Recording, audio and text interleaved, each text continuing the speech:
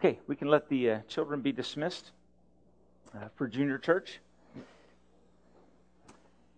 And as they go, I'd like you to turn in your Bibles to the book of 2 Corinthians. Book of 2 Corinthians, chapters 8 and 9. Book of 2 Corinthians, and we're going to look at verses 1 through 9 of chapter 8.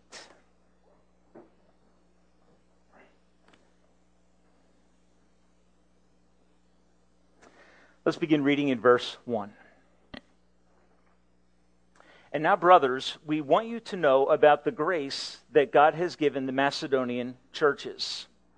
Out of the most severe trial, their overflowing joy and their extreme poverty welled up in rich generosity.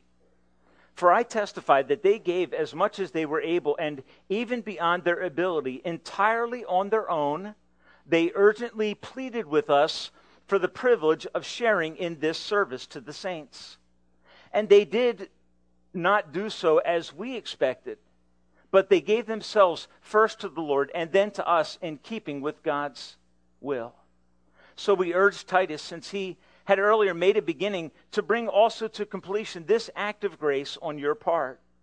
But just as you excel in everything, in faith, in speech, in knowledge, in complete earnestness, and in your love for us, see that you also excel in this grace of giving.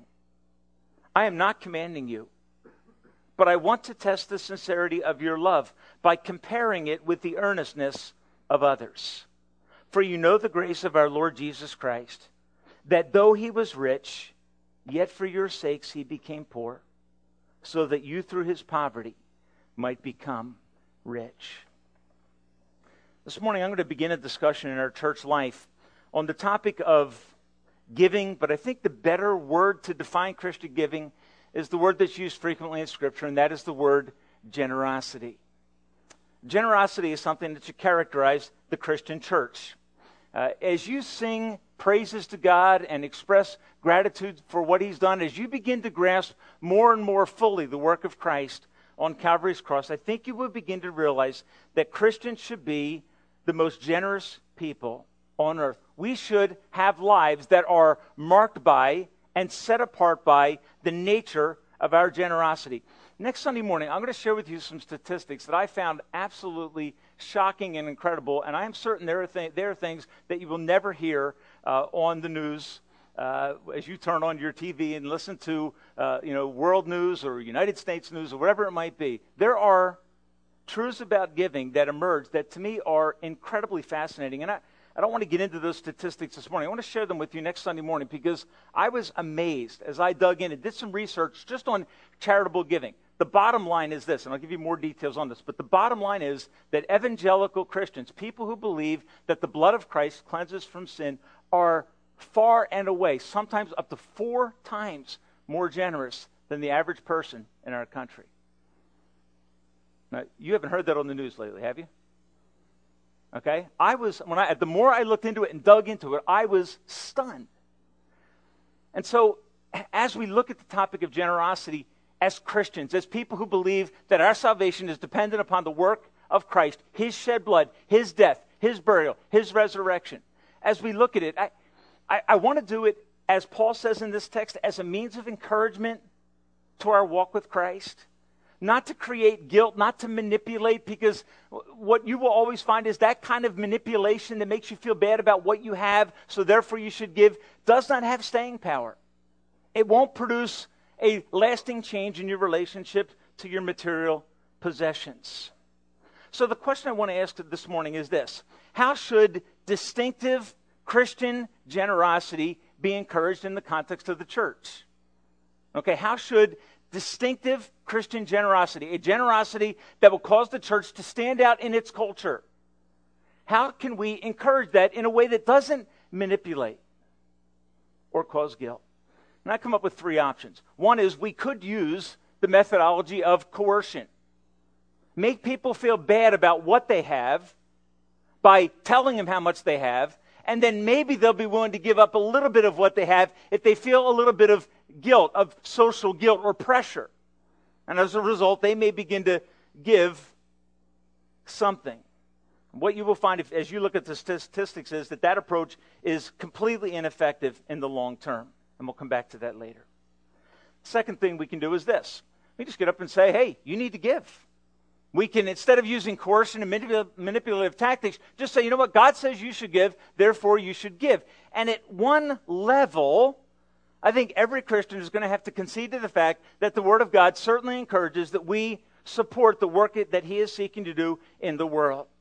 So we have an obligation, and God in one sense does request and command this of us, but it's not all that He does. And the last thing that we could do, which I think is also ineffective, is we can manipulate people. And there are many churches in America that practice this tactic. Promise people that if they give, then God is obligated to pour resources back into their life. Okay, in theological terms, we call it the prosperity gospel. It promises that the more you give, the more you will get, and the end goal of giving then becomes what? Me. Okay, that's twisted. Okay, it's manipulative, it's crass, and it is, above everything else, unbiblical, and it is an offense to the cross of Christ. So without using coercion, without using demand, and without using manipulation, how is it that Paul encourages the church in Corinth, which has a lot of things going for it in a correct way? If you look down in verse 7, he says, notice what he says. He says, as you excel in everything, in your faith, in your speech, in knowledge, in earnestness, in your love for us. So he's able to look at this church and say, you as a church have many things moving in the right direction.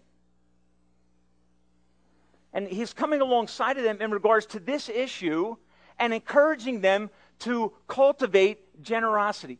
When you look at this passage of Scripture, you will find that Paul's ultimate objective is Christian generosity. That's what he is seeking to encourage. Okay, he's going to encourage it by doing something that may look manipulative if you don't understand the nature of biblical Christianity. Look down at verse 8. He says, I am not commanding you, but I want to test the sincerity of your love by what? By comparing it with the generosity of others. So what is Paul's kind of tact or approach that he's going to use to encourage generosity in the church? Here's what he's going to do. He's going to hold up biblical examples of generosity, and there will be two in this passage of Scripture. Okay, two means by which he is going to encourage the church to be generous, and you will not find coercion, you won't find manipulation, and you won't find demand in what Paul says. So as we move through this passage of Scripture this morning, all I'm simply going to do is make observations in terms of how Paul is using the churches in Macedonia as an example of Christian generosity and as a means of encouraging greater generosity amongst Christians. Here's the question I want you to ask yourself as we go through this. Am I generous? Am I generous? Okay, and the answer to that question is a little bit difficult. Can I start by making an assumption? Most of us, by God's definition, are probably not generous. We have a heart that is touched by needs, but if you say, is my life characterized in a pervasive way by the Spirit of Christ and by the Spirit of the churches in Macedonia? Am I, in nature, naturally generous? The answer for all of us, I think, is going to be no. I'm not naturally generous. I'm naturally self-centered. I naturally am concerned about what I'm keeping for myself and for the enhancement of my life and my own family's life. I was challenged as I read through this text. I was challenged as I studied through this text. And I think as we look at the theme of generosity and look at the means by which Paul is encouraging it by observing what was happening in another church family, I think our hearts and our giving will also be encouraged. Let's look at verse 1 then as we begin. Paul says, now, brothers, we want you to know about the grace that God has given the Macedonian churches. Now, the Macedonian churches are churches in the area of Thessalonica, Philippi, Galatia, the books of the New Testament, the book of Philippians, the book of Thessalonians, the book of Colossae, written to the Colossians. Those are churches that were in an area called Macedonia, near modern-day Greece, as we would know it. Okay? They were in the midst of an incredible series of persecutions and afflictions. If you go back and read the early church history in the time of the Caesars in Rome, you will find that there was much death and devastation that rained down on the church of Jesus Christ. These churches were caught up in that severe affliction. Out of that affliction, Paul says this: they became incredibly generous, and here's what was going on. In the main church in Jerusalem, really what was kind of the mother church or the flagship church where the early church began, there was a famine in Jerusalem. And a message went out to the churches through the apostles that there were severe financial needs in Jerusalem. And the churches of Macedonia, in a sense, they distinguished themselves in their response to the tragedy in Jerusalem. Their giving was so stellar, so exemplary, that the Apostle Paul, when he wanted to encourage the Corinthians to participate in that offering, he points to the churches in Macedonia and says, see them? Here's what they're doing. And he lists a number of reasons or gives a number of observations that help us to see what generous Christianity should look like. And so this morning, my goal will be to give you some descriptions of the generosity that Paul lays out for us in verses 2 and following in 2 Corinthians chapter 8. So Paul, under the inspiration of God, is encouraging biblical generosity. Let's observe the characteristics of their generosity. Verse 2, he says this. He says, out of the most severe trial, their overflowing joy and their extreme poverty welled up in rich generosity. Well, that's a fascinating chemistry, if you will. Severe affliction and deep poverty coalesce together and produce rich generosity. That doesn't work. That doesn't work. That's not the way it happens in the world that I live in. In America, when there is a shaking of the financial structures of our country, you know what happened to giving? It plummeted. It plummeted. And nobody was thinking about, hey, you know what? I'm going to give less. It was instinctive for our country to shrink its charitable giving when our resources and our lifestyle became threatened. Not that we didn't have food on the table. Not that we didn't have a place to eat or a warm house. But that it might change our lifestyle. It caused giving to shrink. Well, when you look at the church in Thessalonica, you find they're going through a severe trial and extreme poverty, and the result of that equation is rich generosity.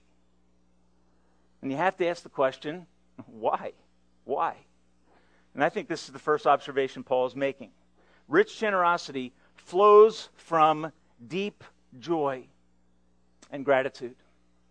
Okay, the rich generosity that he accuses the churches in Macedonia of is not a result of the circumstances that they're facing. Things aren't going well, therefore they're willing to give more.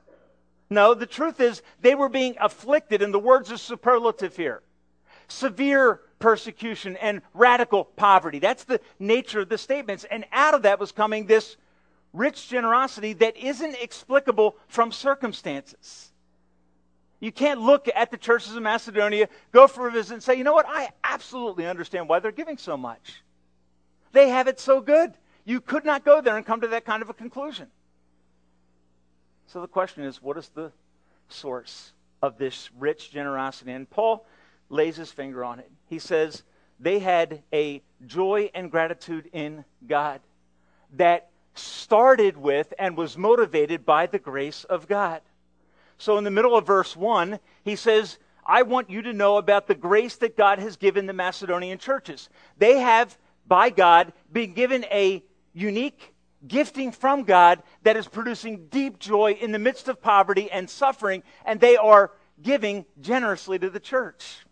The grace of God, I think, is what Paul's pointing to. Understanding what Christ had done for them was producing in them such overwhelming joy. When I thought of this word overwhelming joy that comes out in verse 2, he says it was overflowing joy. Here's what I thought of. I thought of opening a shaken bottle of soda. They had a joy that when you started to release it, it was uncontainable for them. Now, I know the image of soda pouring out of a bottle and covering your table and getting on your floor and on your kids' clothes isn't a pretty picture. But when you think about the kind of joy that the church in Macedonia had, it was an uncontainable exuberance because they understood the grace of God. I want you to notice how the word grace comes up in two other places. Look down in verse 6, second half of the verse. He says he is encouraging them to bring also to completion this act of grace on your part, this act of generosity. Go down to the end of verse 7. He says, see that you also excel in this grace of giving. 3 times the word grace is used to identify the kind of giving that was characteristic of the churches in Macedonia. It was a generosity that was flowing out of joy and gratitude, and that joy and gratitude was rooted in the grace of God. They understood that they were undeserving of the blessings that they had in Christ. And the result was realizing how undeserving they were. It caused them to make everything in their life available for the purposes of God so that others would know the plan and purpose of God through His Son, Jesus Christ. Do you love Christ so much that your life is characterized by joy and gratitude when severe trial and deep poverty are present? I think all of us, and I'm just going to tell you this, I was deeply convicted as I studied for this sermon, because I don't know if I'm in any way like the church in Macedonia. I would like to think I am, but I am not sure that I am. I studied through this, and just when things go a little bit wrong, do I get bugged out rather quickly? Yeah, I do. Unfortunately, I do. My joy can be snuffed out in ways that are embarrassing to me and shocking. We need to get back to the cross of Christ and understand the grace of God that has been given and allow that grace to revive us so that we become like a shaken can of soda, that we are bursting at the seams with a degree of exuberance and joy that is rooted in knowing our relationship with Christ is secure. I had the privilege in my younger years of growing up around a pastor like that, who was saved out of a reckless and, use the word, insane lifestyle as a sailor, a drunken brawler, who was converted by the grace of God, life radically changed, who lived his life to the fullest for the glory of God, and never, he was just like the Apostle Paul, never got over the fact that God saved him from what he saved him from, and was never embarrassed to talk about his past because he had been delivered from so very, very much. Folks, if we're going to capture the heart of generosity that liberates the church and sets us free from the bondage of materialism, we need to get our arms around God's grace. And it is central to this passage of Scripture. Generosity flows from deep joy and gratitude. Secondly, rich generosity and abundance of giving is enabled by God. Now, when you look at the word that's used here for grace in these 3 passages of Scripture, it ties in very closely to the word charisma, where we get our word charismatic or gifts from. Okay, Paul is attributing the generosity of the churches in Macedonia to the gracious sovereign work of God inside of them by the work of the Spirit.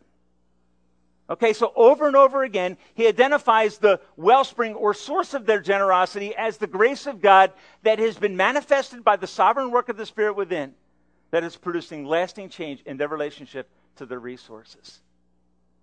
And it's very, very powerful how Paul just identifies this. This spiritual gift of giving is enabled by the indwelling presence of the Spirit of God. Now, of this enablement, let me say this. This enablement, I believe, is to be pursued by all Christians and is the unique gift of some Christians. Okay? You get back to Romans chapter 12, and I believe it's about verse 8. Paul's talking about the gifts that have been given to the church in Rome. And there he says, those that give, and he's talking about spiritual gifts. If you speak, if you give, if you show mercy, if you lead, whatever it is. And when he talks about giving, he says, if your gift is giving, do it generously. The idea is this: if your gift is giving, do it abundantly. But we don't want to go away from this text saying that, okay, there are people in the church who have the gift of giving, and there are the rest of us who don't.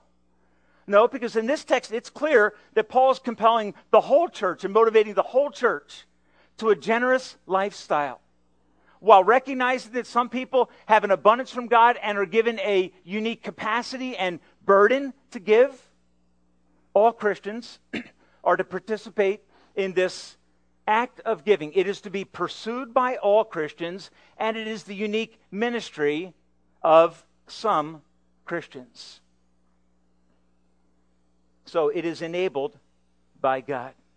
Number 3, generosity is not related to how much you possess. And this should be for every Christian a relief. The fulfillment of the command to be generous with your resources is not related to the bottom line in your personal portfolio or bank account. I want you to notice how Paul describes this situation. Verse 2, he says, they gave in an overflowing way out of their extreme poverty. My question is, how much money did these people have? I think the answer is very clear. They were barely getting by and could be accused by Paul before the church in Corinth of being incredibly rich and generous. Barely getting by, yet generous. You do not have to be a wealthy person to practice biblical generosity. The people in Macedonia did it out of deep poverty. Many Christians live with the false assumption. The false assumption is this, and I think this is just true in America. When I have more money, I will what? Give more money. I won't ask you to raise your hands. I was just about to, but I won't. How many of you have ever thought that? If I had more money, here's what we do. Let's be truthful. If I had the money that so-and-so has, I would be more generous than them. May God help us. May God help us. Because in saying that, you're defying the words of Christ. Here's what he said. He who is faithful with a little will be faithful with much. He who is faithful with a little will be faithful with much. You know what I believe? I believe most American Christians live a lie. We think that when we get our bills paid, our college loans paid, our this and that paid, our kids through college paid, while people are dying and going to hell. And we're okay with it. We're okay with living our lavish lifestyle, taking care of us and ours. While there are people in the world who have never heard, or people in our sphere of influence who don't have enough. And we, in a very cold and calloused way, assume that if I had more, I would give more. Folks, it's a lie. It's a lie. And to believe that is to defy the words of Christ, and it is to ignore reality in the country that you and I live in. Here's the bottom line. People that earn up to $20,000 in America give 4 to 6% of their revenue to charity. Up to $20,000, please hear this. And it's not the people on welfare that do this, it's the people that work. They give up 4 to 5%. Those that earn $20,000 to $30,000 a year give 2.8%. Those that earn $30,000 to $50,000, when we start to get close to home here, give 2.7%. Do you notice something's happening? With increased income, what's happening? Giving is plummeting. Those that earn $50,000 to $75,000 in America give 2.5%. Those that earn $75,000 to $100,000, dual income families, only give 2.4%. While the poorest of the poor give 4.6%. Do you believe the lie?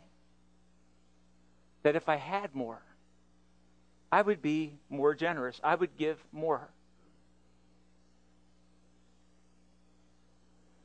Generosity in America is not the practice of the wealthy and the better off. And it is likely that it is not the practice of many of us. The bottom line is that there is no direct correlation between pay increases and charitable contributions. In fact, the opposite is fundamentally true.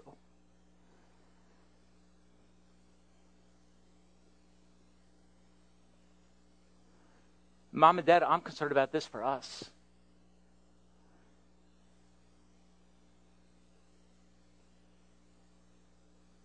I'm concerned about what our lifestyle says to our children, about what it takes to be happy, to have enough. Young people, I want to say this to you. Start early. And when I say young people, I mean people that are 48 and below, okay? It's assuming I'm old, okay?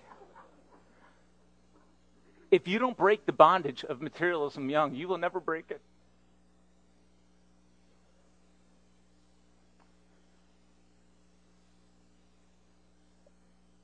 And what that bondage will take from you is life's greatest joy. It will cause you to think, contrary to what the Apostle Paul thought and contrary to what my pastor thought, it will cause you to think that if I have more, I'll be happier. And if I have more, I'll be more generous. Strike that serpent on its head. Because that is not the biblical perspective on possessions. It's not.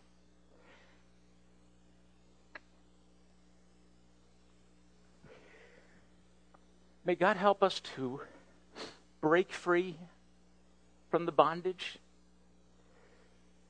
from the joy-stealing attraction of material possessions. May we see it for what it really is. Generosity, and what I want you to notice is this. The people in Macedonia were generous and joyful. And here's what I found. They always go together. They always go together. Materialism and joy never go together. They do not travel the same road. So start early. Mom and Dad, encourage your kids to do what, God willing, you are doing. Do not hypocritically talk to them about what they should do when you don't do it yourself. They will see right through it. And you will destroy their desire to give. Don't pour out on them so richly and generously and lavishly because everybody else does it and they deserve it. They don't deserve it and they don't need it, and by and large, they don't want it. They want you. They want a relationship. And you can show to them a rich generosity that is not based on possessions. It's rooted in a love for Christ who has changed your life. Number 3. I didn't mean to go on that long on that point, but number 3. And it happens to be verse 3. Notice what Paul says. I testify.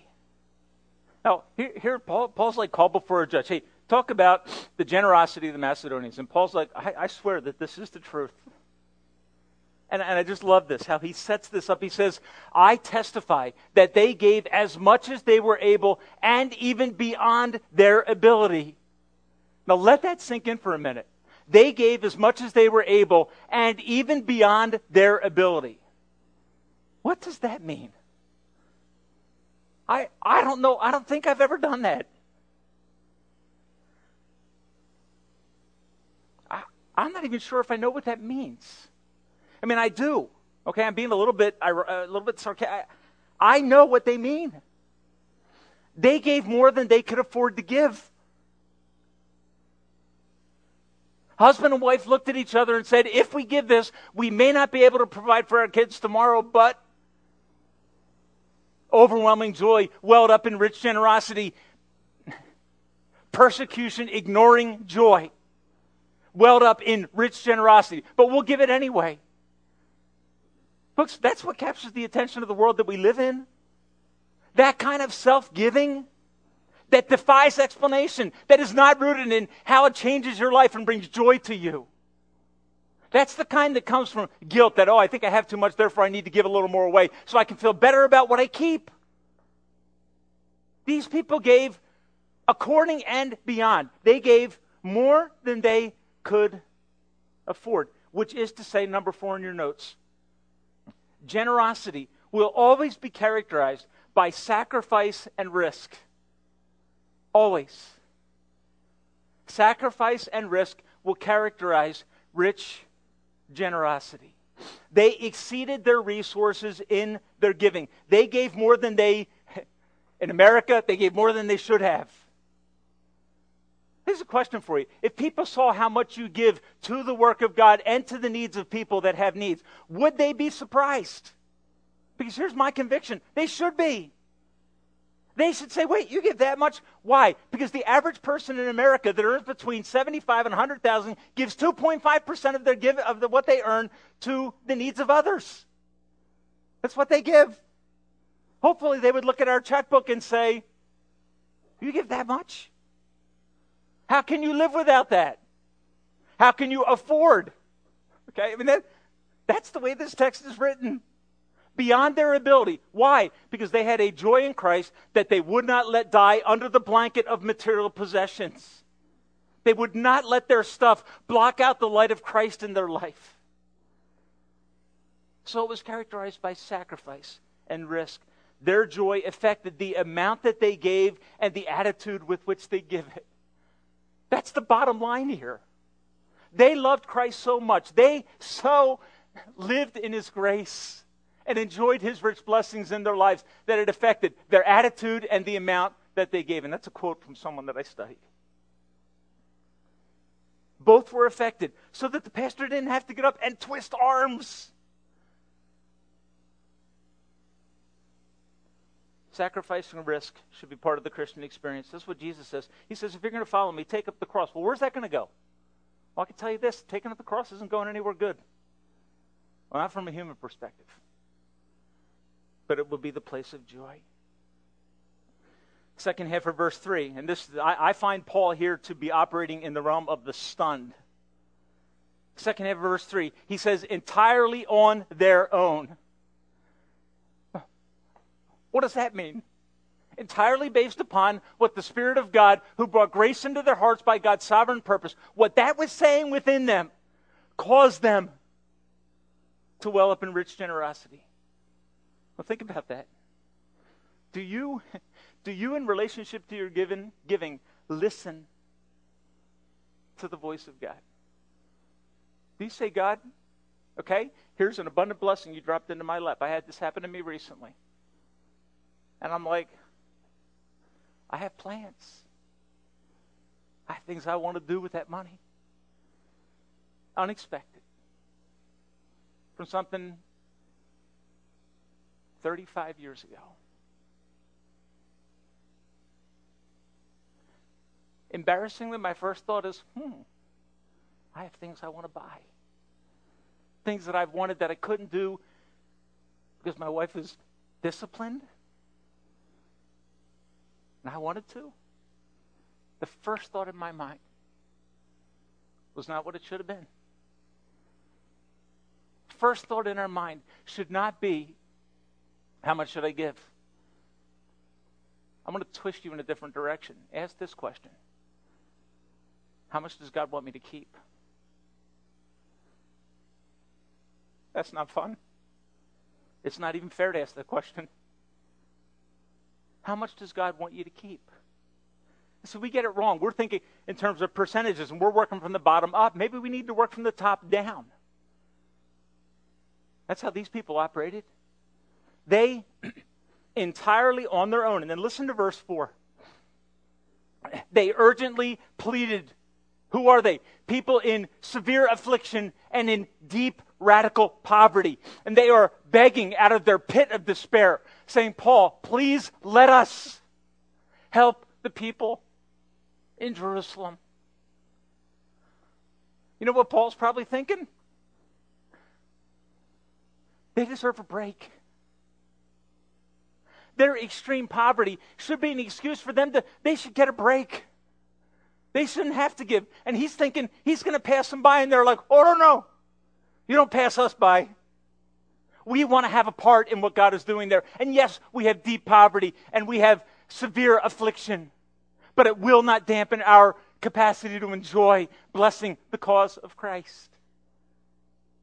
And Paul, he says, they begged us for the opportunity. Why did they beg? Probably because Paul said, hey, you've done enough.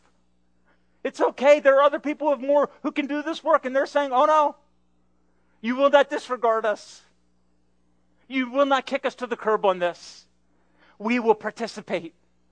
Folks, let that sink in. Let that sink in. Their giving, number 5, was characterized by passion. It was a passionate pursuit. Entirely on their own, they begged for the privilege of giving. They were not exempted from that responsibility by their extreme poverty, and they knew it. Paul's like, oh, no. They begged to differ with the Apostle Paul and said, we want this privilege. 2 words are used in this text. In verse 5. And if I look like I'm looking down at my text very closely, I am. It's because I love the Bible, okay? It's actually because I can't see, okay? Part of old age. Okay, listen what he says. He said they urgently pleaded with us for the privilege of, and I want you to get these next 2 words, of sharing in this service to the saints. Okay, they felt a special obligation to their brothers and sisters in Christ. 2 words are used in the text. This fellowship or sharing in the service. The word fellowship is the Greek word we get our word fellowship. The koinonia word, you've heard that probably. And then you've heard the word deacon. Okay, the koinonia of diakonos, the fellowship or sharing in service, in table waiting. They begged for an opportunity to join with the church in Jerusalem, to fellowship with them in their suffering. Does this sound familiar? Philippians chapter 3, Paul says, I want to know him. And what? The fellowship of his suffering, so that I can become like him. Folks, there is no mistaking as you read this passage of Scripture that the church in Macedonia was mirroring the Savior who gave up everything to enrich them, and they knew it. They knew that the Savior impoverished himself so that they might become rich, and they never got over it. I think this is the secret to all Christian generosity.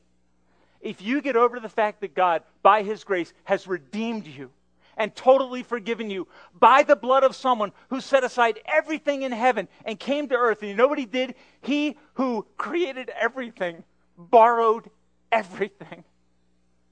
Look at the life of Christ. He borrowed everything. He had to borrow a donkey. He had to borrow a grave to be buried in.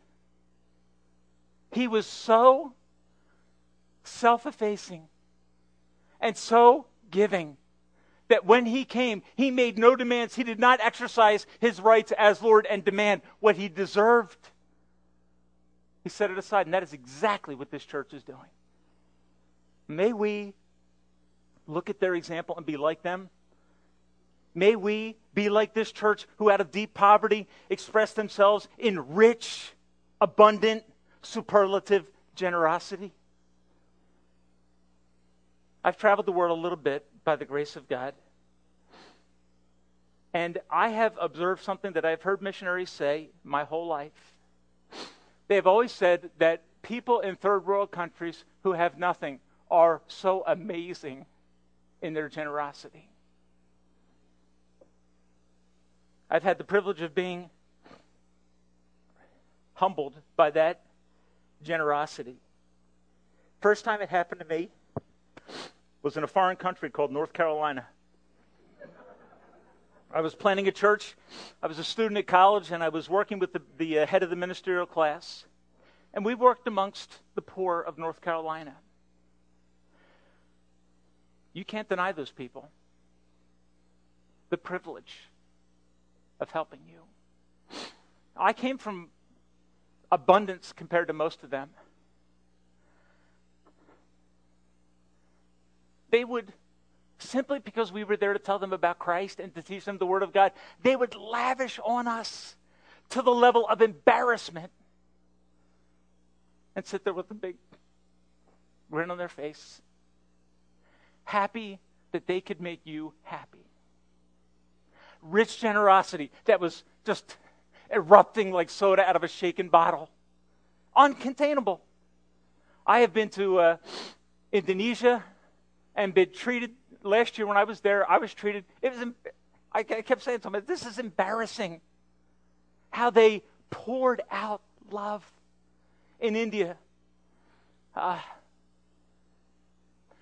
incredible desire on the part of impoverished people to bless. You just wanted to go like this all the time. They're like, no, you don't understand. I don't need anything. That's what you just kept wanting to say. And they wanted to give you gifts. You're just like, no, I don't. They would not be denied.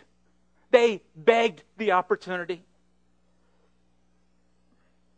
I found that it's consistent with Christians around the world. When I was in Colombia in the year 2006, I was stunned by the generosity of the people of Colombia, taken to this place that was to us a dump. To them it was a retreat.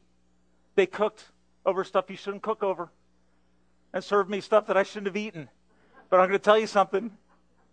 You couldn't deny it. You couldn't. Here's a question I have for you.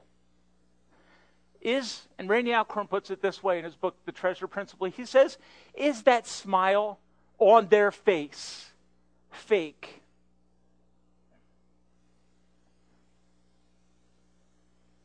They give you that meal, the very best of their very best, even though it's cooked over dung, as in India, dung logs. I shouldn't have eaten that stuff. But you couldn't say no. I mean, I got away from those meals as often as I could with my tuna fish jar and my crackers. I did that as much as I possibly could. I would have been devastated if they found me eating that stuff that I brought. I would have been devastated. Because I know I would have been taking away from them a privilege. So my friend Chris and I would walk off the compound where it wasn't safe so that we could eat food that was safe. I remember in Colombia, they climbed the tree and pulled mangoes, fresh mangoes. They climbed all the way up there risking their life so that they could bless you. I hate fruit. They opened up this thing called cocoa. I don't even want to tell you what that looks like. And you had to eat it and act grateful. Like, it's not polite to stick cocoa. It looks like Vaseline with seeds in it. They stick their fingers in and they want you to, like, oh, Lord help me. Okay. If you deny it, you would steal the greatest joy. You know what the greatest joy was? Out of profound poverty that I cannot get my arms around the poverty. I can't. I live in a place where if you work hard, you get more. That's where I live. They don't live there. And they would beg. I was like, no. I think that water bottle's refilled. My life's at risk if I drink that. Okay, there I did deny him, okay? I'll admit. But with the stuff that was cooked, I was like, okay, Lord, I didn't do it often. I did it as little as possible. But please grasp the fact that around the world there is a joy that is deeper than the joy that our material possessions produce. And it is free from anxiety. It's free from concern about it breaking down or the value dropping in the market. Guess what? You can live free from all that. There are people in our world that live free from the concern about their job, who have cast themselves on the mercy of God. And out of response to His grace that is meeting their needs, food, shelter, and clothing, rich generosity. Here's my question. What would happen if our offerings got to a place where we don't need it? We don't need it to meet the needs of this ministry. It's more. What a glorious place that would be. If we would have to sit around and talk, hey, we got to go find some needs that we can meet. Because God has made it clear. He's met all of ours. That's why I like establishing a budget, because everything that comes in above it can be used for other purposes. May we become so generous that we are just in this way changed. Because generosity does not require great wealth. And I'm just going to stop with number 6 this morning. The last thing is verse 5. follow along with me. Paul says, they did not do as we expected.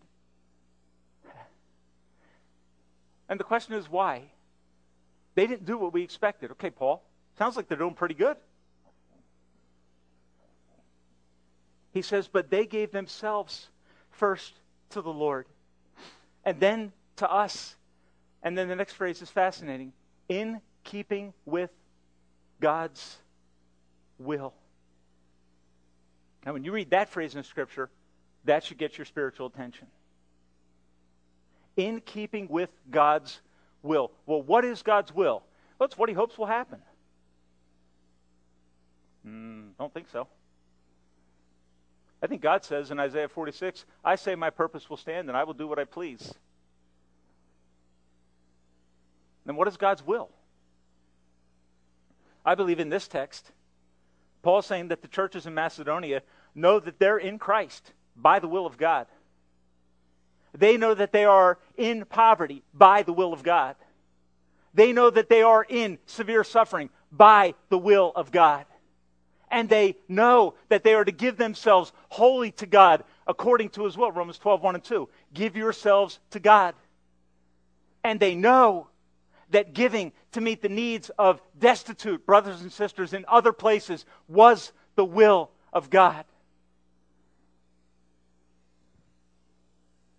So Paul can say, they did not do what we expected. They first gave themselves to God, and then to us in keeping with God's will. They completely released themselves to us and to the purposes of God. To God first, and then to others.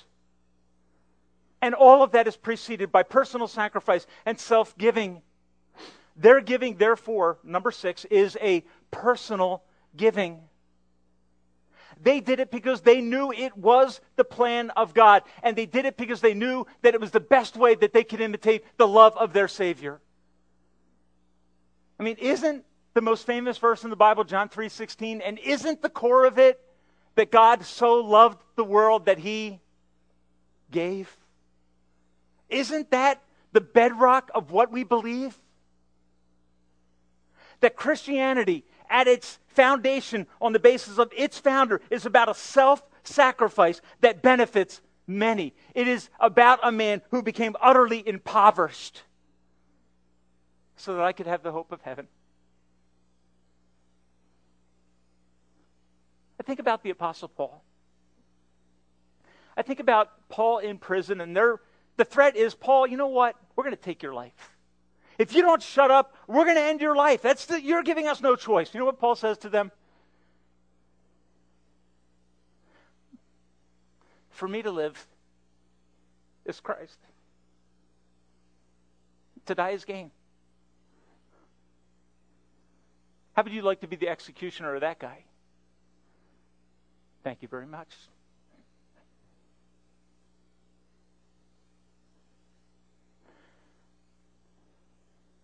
I love life. I love the blessings that God has poured into my life. Had a lot of fun the last few days with family and friends. On Tuesday night, I spent 3 hours with people I haven't seen for over 20 years. Scores of people I have not seen for 20 years. I realized how richly blessed I am. It was at the funeral of the pastor who I came to know Christ under. Saw friends who came to Christ under him when I was in high school. And I watched their life just take a totally different trajectory. Saw all kinds of change for the glory of God. I came home Tuesday night with a mix of humility and gratitude. Spending time with people that know and love Christ, who are committed to the cause. Friday night, I think it was Friday night, I was at Applebee's. And there was a slow trickle of young people that have been through our church. Some of them are here this morning. I was there acting young at 10 o'clock, getting half-price appetizers, by the way, if you're wondering what I was doing. With my wife and my daughter, Erica.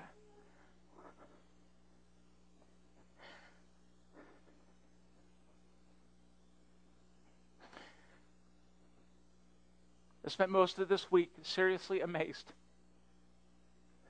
Folks, we are so rich. We are so rich.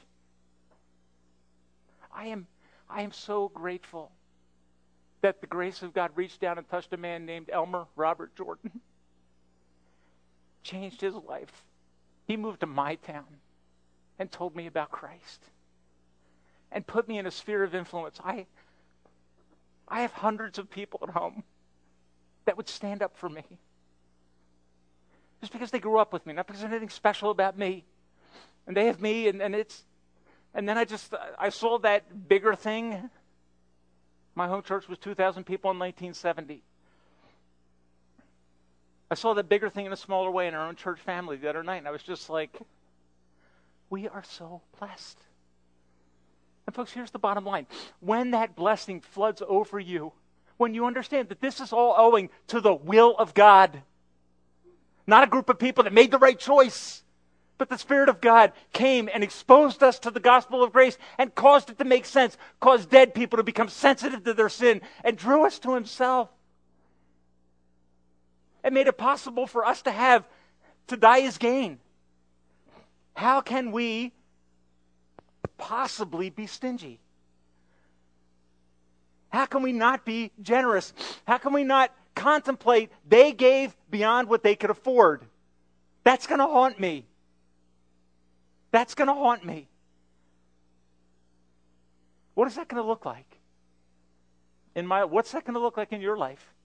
And folks, I think what emerges out of this, when it says they first gave themselves to the Lord, I think the bottom line is this: their financial giving was not a substitute for personal commitment. Please hear what I'm saying. They did not assume that their check writing was a substitute for personal commitment. It is easy for some people to cut a check. It relieves guilt. It makes them feel better. It's not what God's talking about. True, welling up generosity is always about personal sacrifice and commitment. Dad, can I give you a hint? Your kids don't want your paycheck. They want you. They need you. They may think they want that stuff. They tell you they need it, and you're smart enough to tell them they don't. But what they really need is you. And what the Church of Christ really needs is you. And I'm convinced of this. Giving will follow personal surrender. Always. Always. You can look at your checkbook and understand your heart. My pastor was so radical that when he did premarital counsel or marital counseling, he told people, "I will not counsel you unless let me see your checkbook."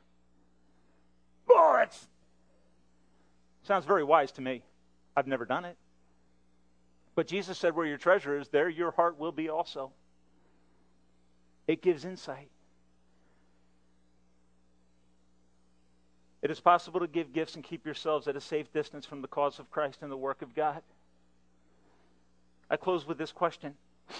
Who are you giving yourself to?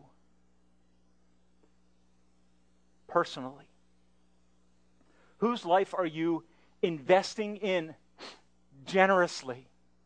From your time, from the base where you live. Do you open that thing up and let people in? Do you realize that it is a God-given resource to make a difference in His kingdom? That all of it belongs to Him. And should be used to that end. May God cause us, as a church, to gaze upon the cross. And I just draw your attention to verse 9 to close.